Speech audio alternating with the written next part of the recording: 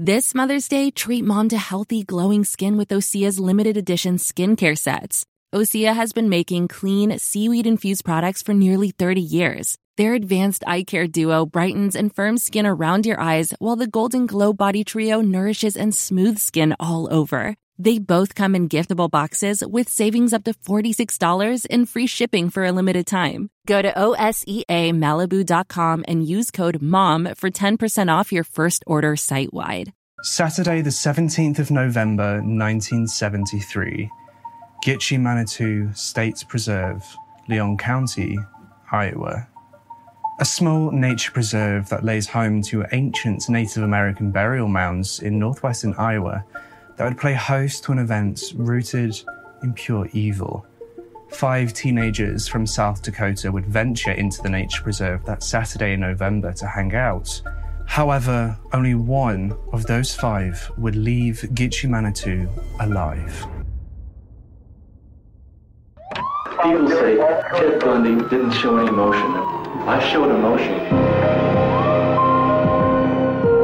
Unit 2, move into position. Units 3 and 4 maintain coverage of Sector 7. I'm not guilty.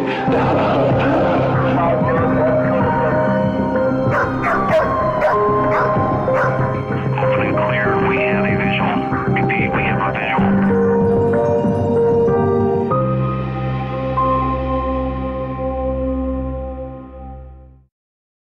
The following episode is not suitable for those under the age of 13. Viewer discretion and parental guidance is advised.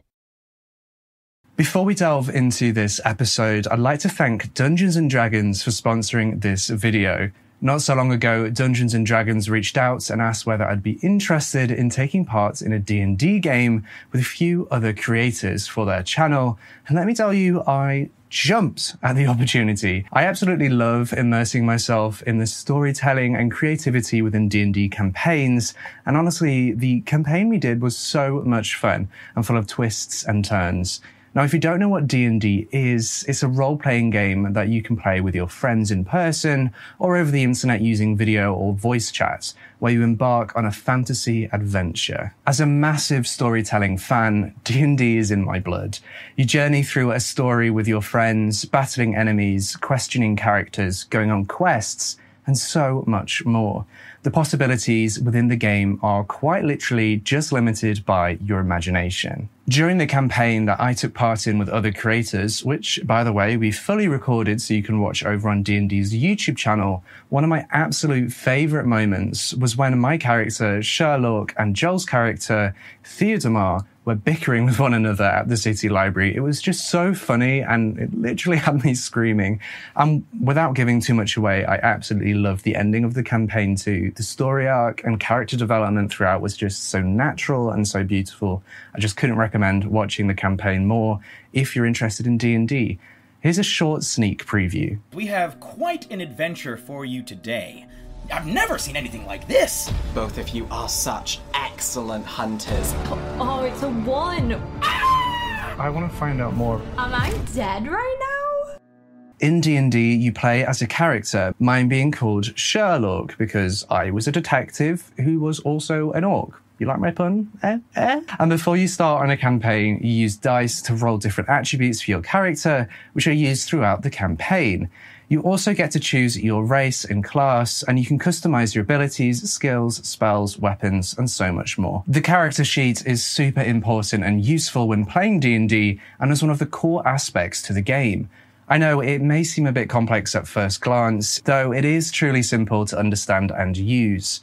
You can see from the character sheet for my character Sherlock Hawthorne that Sherlock is a rogue half-orc with an investigator background. You use dice rolls to determine attributes such as your strength, dexterity, and intelligence. Sherlock's HP is kept track of throughout the campaign here, and I can easily see what armor, weapons, and tools are at my disposal from a quick glance. And the game is forever expanding with new content. If you've never played before, you can grab a beginner's kit like the D&D starter set, or if you just want to launch straight into a campaign, you can grab one of the many pre-written campaign books. It's such an accessible game, more so now than ever before. You can find the character sheet for my character Sherlock in the description down below, and you're more than welcome to use my character in your own D&D games. Be sure to send me a DM on Instagram or tag me on Twitter if you do use Sherlock. I'd love to see it. And of course, you can watch the D&D campaign that I played with other creators over on the D&D YouTube channel. I've also linked this down below for you. Now, back to the case. Sandra Shesky was born in 1960 to her mother Dolores and Cameron. She was the youngest of 4 children born to the couple, with 5 children being born in quick succession, though sadly the couple lost their second baby boy shortly after birth. And unfortunately, the marriage between Dolores and Cameron wasn't one destined to last. The couple experienced great financial difficulties, which led to numerous arguments between them, causing Cameron to leave Dolores with 3 boys and 1 girl. All of her children, due to them being so young, constantly wanted attention from their mother, and as Dolores had become a single mother, she had to work long hours to keep herself afloat.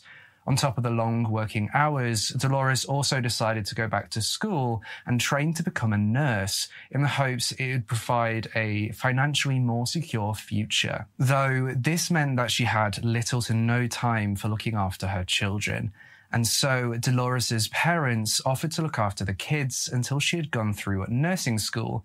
And when Sandra was just 18 months old, she and her brothers moved to live in the care of her grandparents.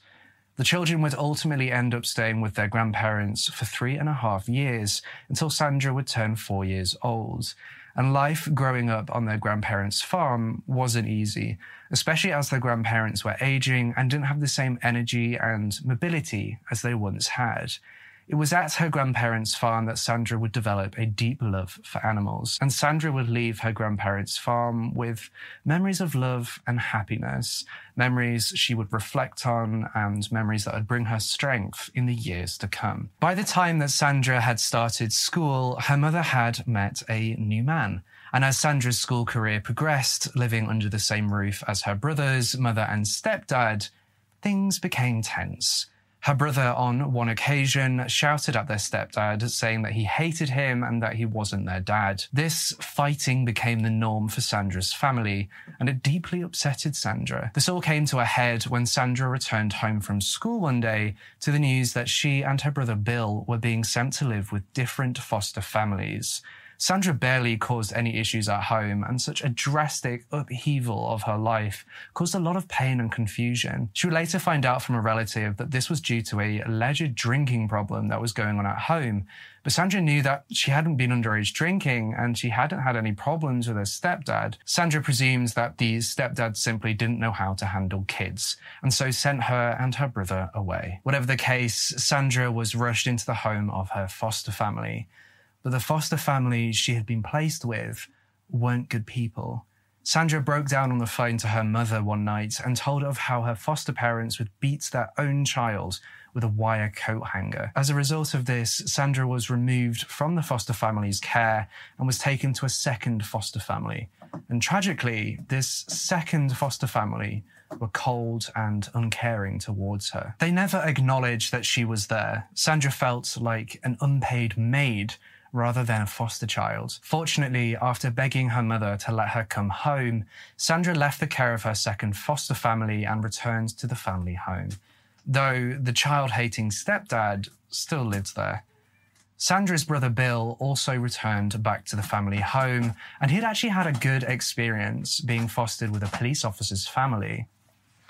Sir, stop wreaking havoc on the set. I apologise if you can hear any noise in the background of this video. My cat is in the filming room at the moment and he has decided to wreak havoc.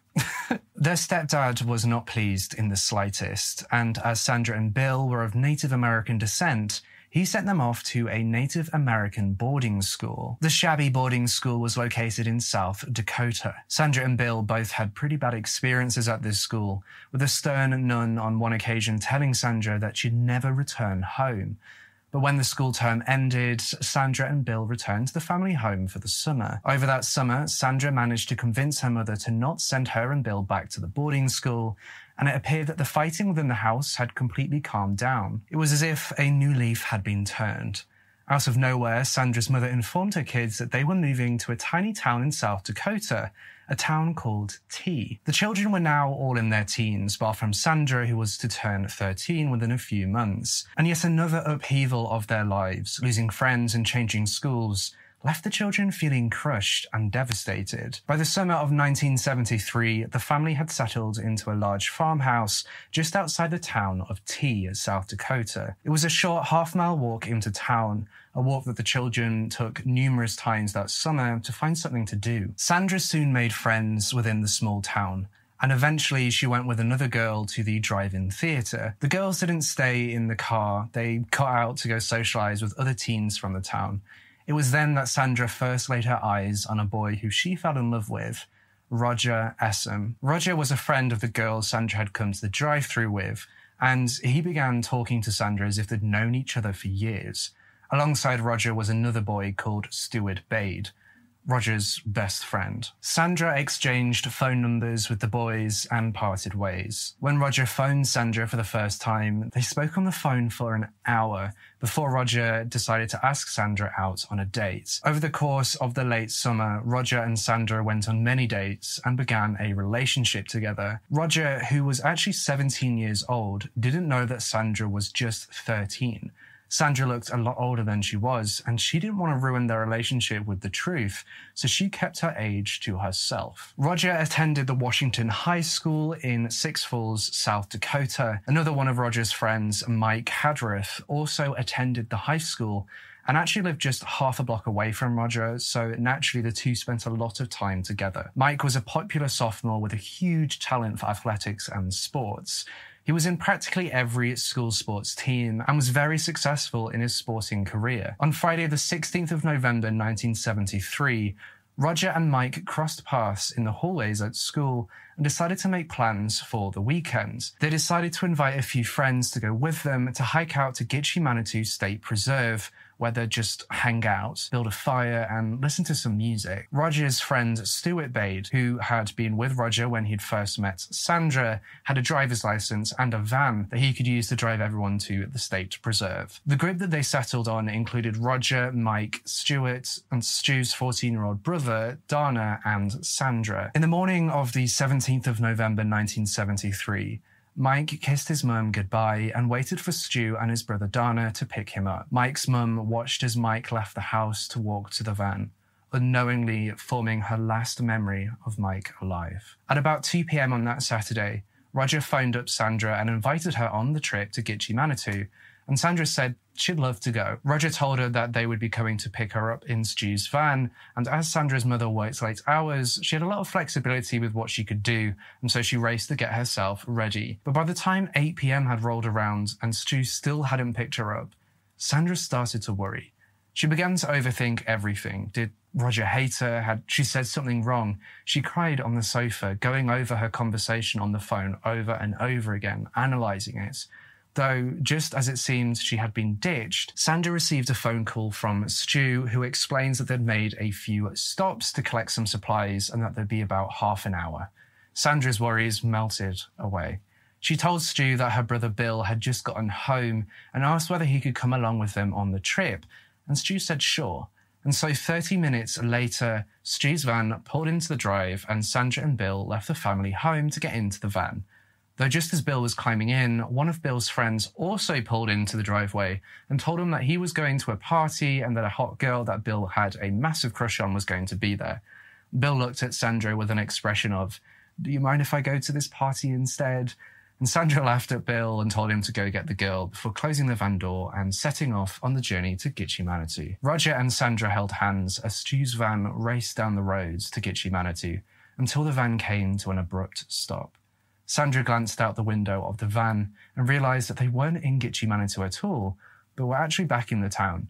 Stu had forgotten his guitar, which he ran to grab from his house, before finally the group set off in the van for the state preserve. The sun had already dipped below the horizon when they had arrived, with darkness enveloping the state preserve. Wind and wildlife rustled in the bushes as the teenagers climbed out of the van into the nature that surrounded them. Sandra asked the group if there was anyone else in the area, and after a quick scan around, Stu replied by saying that there doesn't seem to be. Stu's 14-year-old brother grabbed some paper from the van to use as a fire starter as Roger tried to locate the best place to have a campfire, though the group stumbled upon a recently extinguished campfire and decided to walk further down near the bank of a river so that they wouldn't be disturbed. The November cold began to set in, and the need for the warmth of a fire became pressing. The group grabbed dead wood from the surrounding trees and promptly lit a small campfire. They sat around the heat that radiated from the fire, with Sandra leaning against Roger, her romantic fantasies coming true. Dana, Stu's 14-year-old brother, got up to stoke the fire, but suddenly stopped. A noise in the distance caught his attention, Dana's eyes darting to the tree line, scanning for the source of the noise. He asked the others whether they had heard that sound. Dana was a popular 8th grader at a junior high school in Six Falls, and he idolized his older brother Stu. Stu works hard in trying to become America's next biggest band, and Dana wanted to follow in Stu's footsteps. Stu was constantly teaching Dana new guitar chords, and he gave Dana rides in his van whenever he wanted it. The relationship between the two brothers was strong and unbreakable. They were very, very close. It was about 9:50 p.m. on the 17th of November 1973 when Dana had heard the strange noise coming from the tree lines, and he hadn't been the only one in the group to hear it. Roger focused immediately on the tree line, and in hushed whispers, he told Stu to stop playing the guitar and for everyone to be quiet for a minute. Sandra heard what sounded like a twig snap nearby, and when she looked at Roger, she knew that he'd heard it too. Was it just an animal in the woods? Was it a human? Sandra's mind began racing. The group fell silent, everyone listening to the sounds of the nature that surrounded them. Another twig snapped, then another. There was definitely something out there. Whatever it was getting closer. The group rose to their feet. Could it be a bear? The crackling of the fire filled the silence as they continued to listen, with fear slowly consuming them.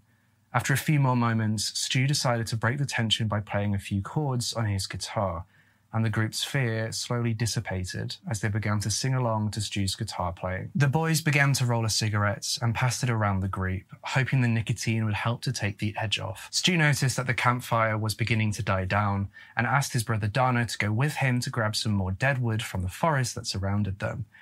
And after a while, Sandra began to realize that Stu and Dana hadn't returned from beyond the tree line. Her worried train of thought was abruptly interrupted by yet another strange sound, causing her to gasp in shock. She turned to Roger and Mike and saw by the expression on their faces that they'd heard it too. Was it just Stu and Dana? Mike called out for Stu and Dana, and they shouted back, but from the opposite direction from where the strange noises were coming from. More twigs snapped, the sound getting closer and closer. And all of a sudden, Stu and Dana burst from the dark tree line with empty hands. The group could all sense something was wrong, but they could not have possibly realized the gravity of the danger they were in. Two men running through the shadows caught Sandra and Roger's eyes. There was someone out there, watching. Roger called out to them. Maybe the place they had been in had been their former campsite. Maybe they just wanted to come back to the campsite and found them, this group of teenagers there. Maybe they had set up camp in the wrong spots. Their minds were racing. But the mystery men, they gave no reply to Roger's calls, and the sound of twigs snapping stopped. Maybe they'd left. The fire dwindled as the group once again stood in fear. Noticing this, the group of five decided that they really needed to find more deadwood to keep the fire going so that they could continue their evening. And so Roger and Sandra walked off towards the tree line. Though, as they left the safety of the campfire's lights, Sandra and Roger saw movement from within the darkness of the trees. Roger yelled into the cold air that rushed between the trees and the forest, "Who are you? What do you want?" And once again, Roger's calls were met with silence, and then the sound of crumpling leaves. And suddenly, two men emerged from the forest and ran to a large rock some 20 feet from Roger and Sandra, followed closely by another dark figure. Sandra was able to get a better look at the figures, and her stomach dropped with fear when she realized what they were carrying. Guns. Two shots suddenly rang out across the campsite, echoing through the surrounding forest, and the group scattered. Mike dragged Sandra to a sheer drop, a drop that was just off at the river's edge, and told her to shield herself behind a tree there. The fear of death froze Sandra.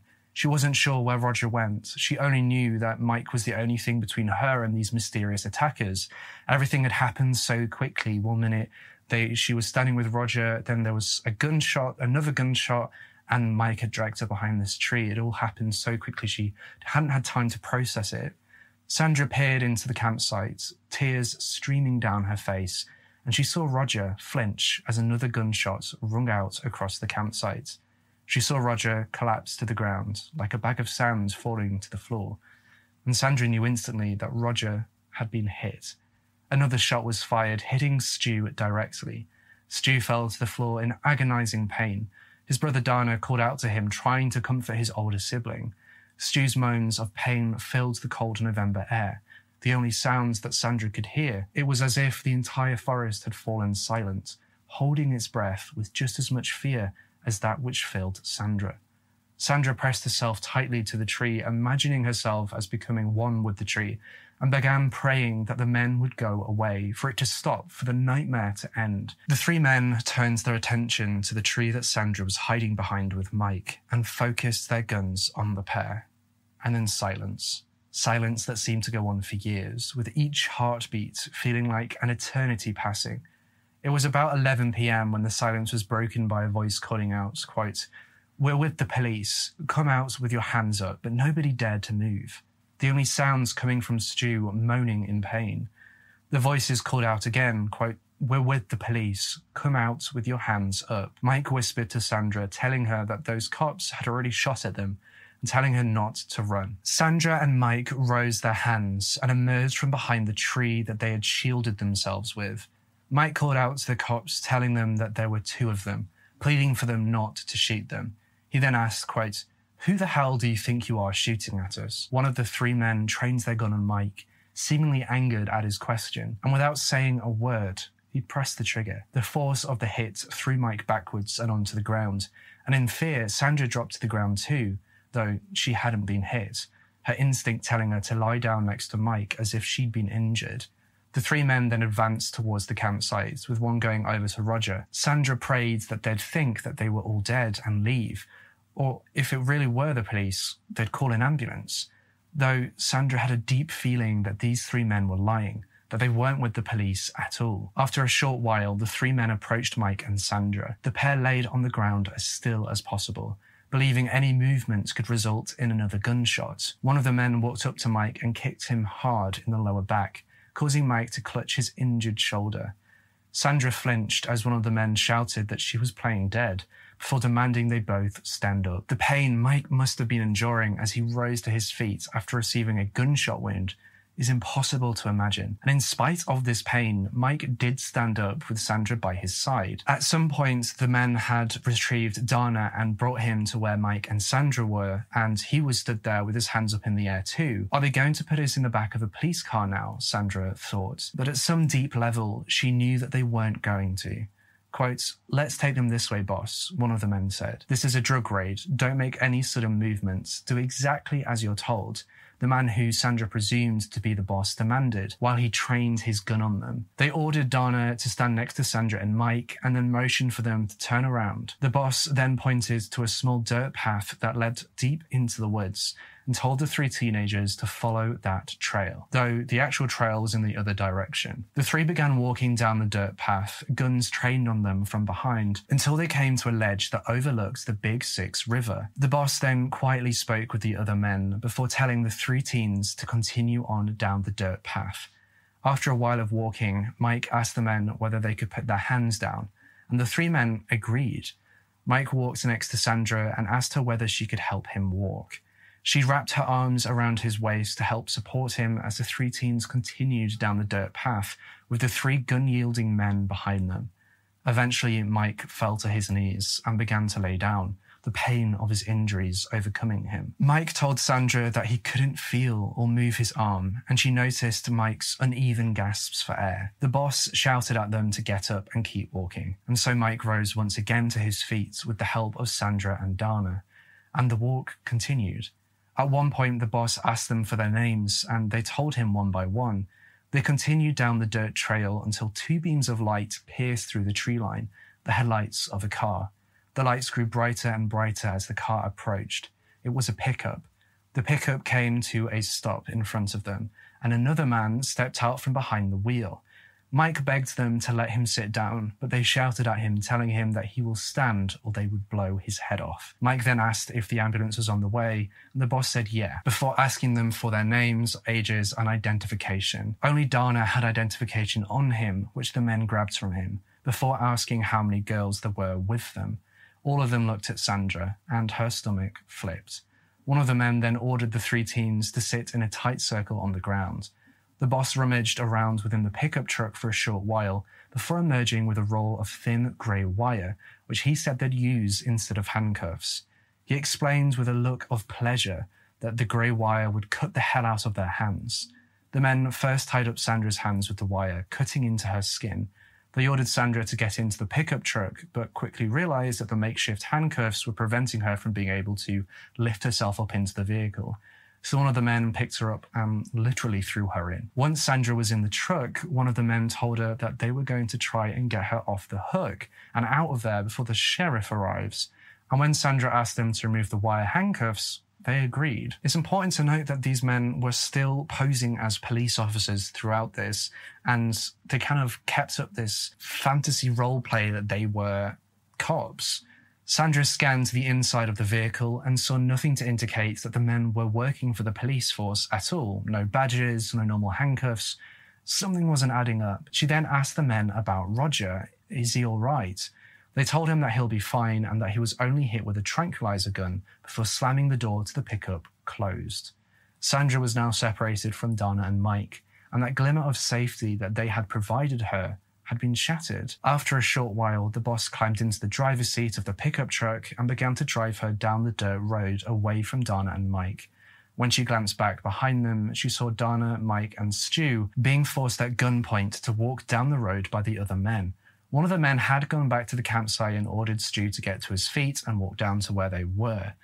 Sandra locked eyes with Dana as the truck left the nature preserve, and then they were gone. The men that had stayed with the teenagers ordered them to stop walking, and after a while, Stu's van drove up towards them, with one of the men behind the wheel.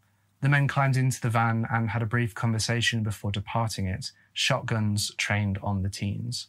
Without a second thought, one of the men aimed at 14-year-old Dana and fired. The shot tore through his body, throwing him to the ground. Before Stu could react to the attack on his younger brother, 2 more shots rang out. Both shots hit Stu, throwing him to the ground too. Mike was the only one left standing, and the men's attention quickly turned towards him. The star athlete of his school, a teenager with so much potential, would never compete again.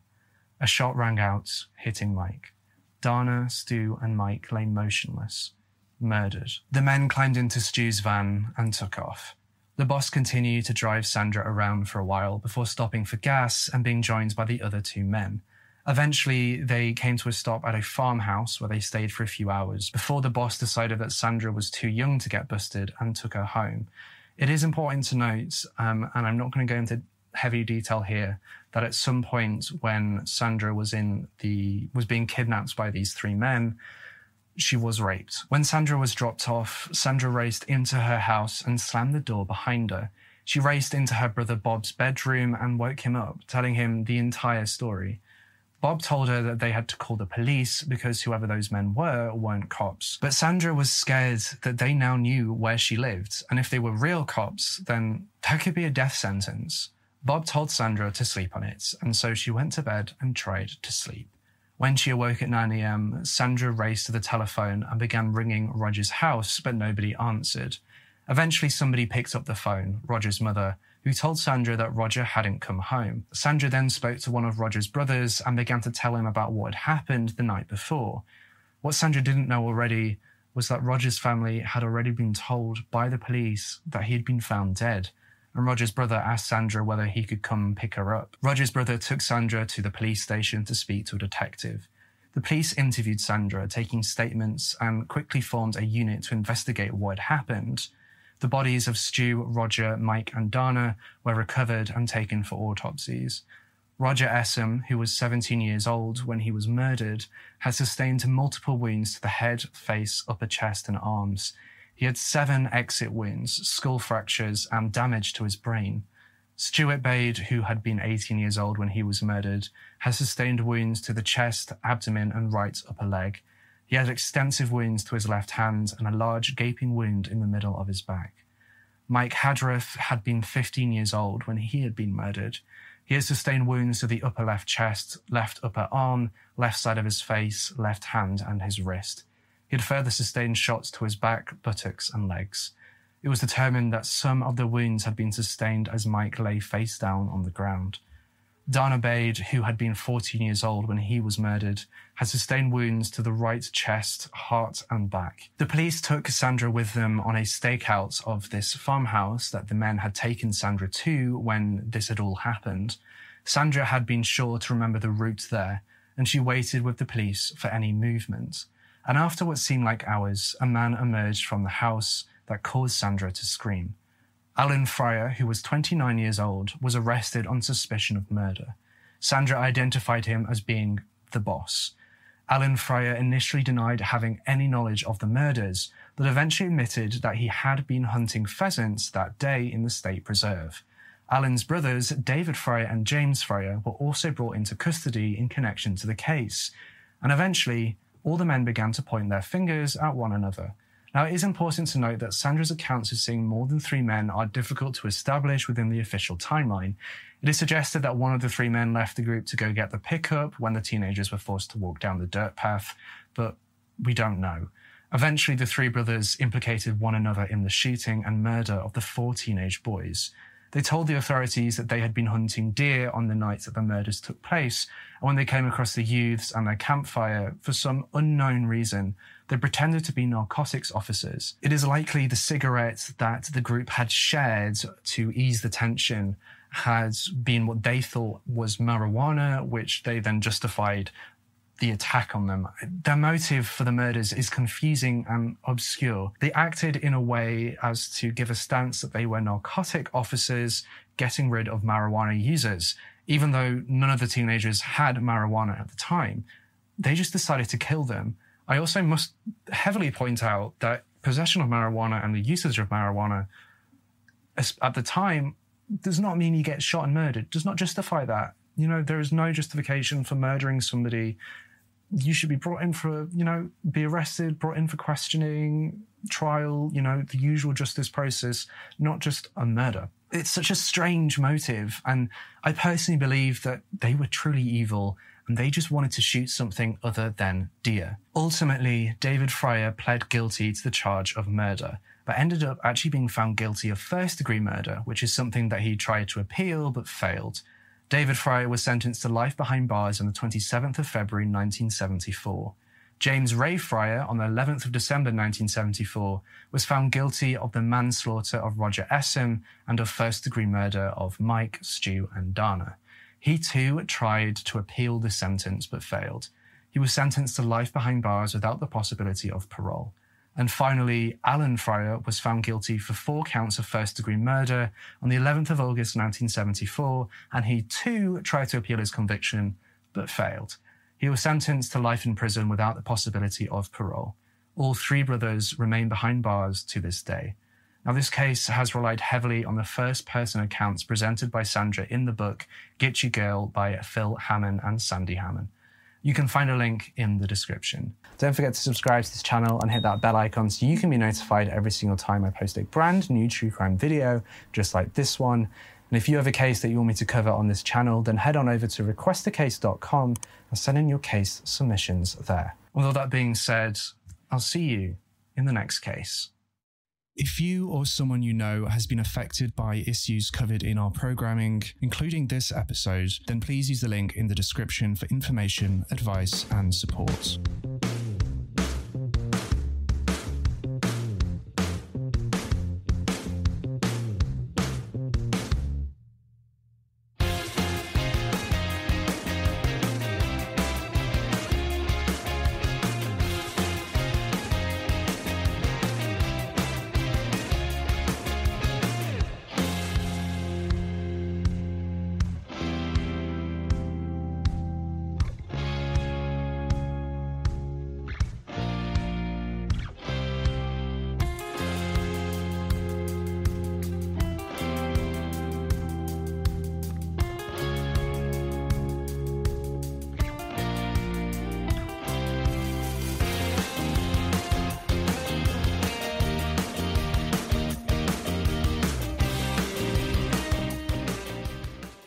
Sick of being upsold at gyms?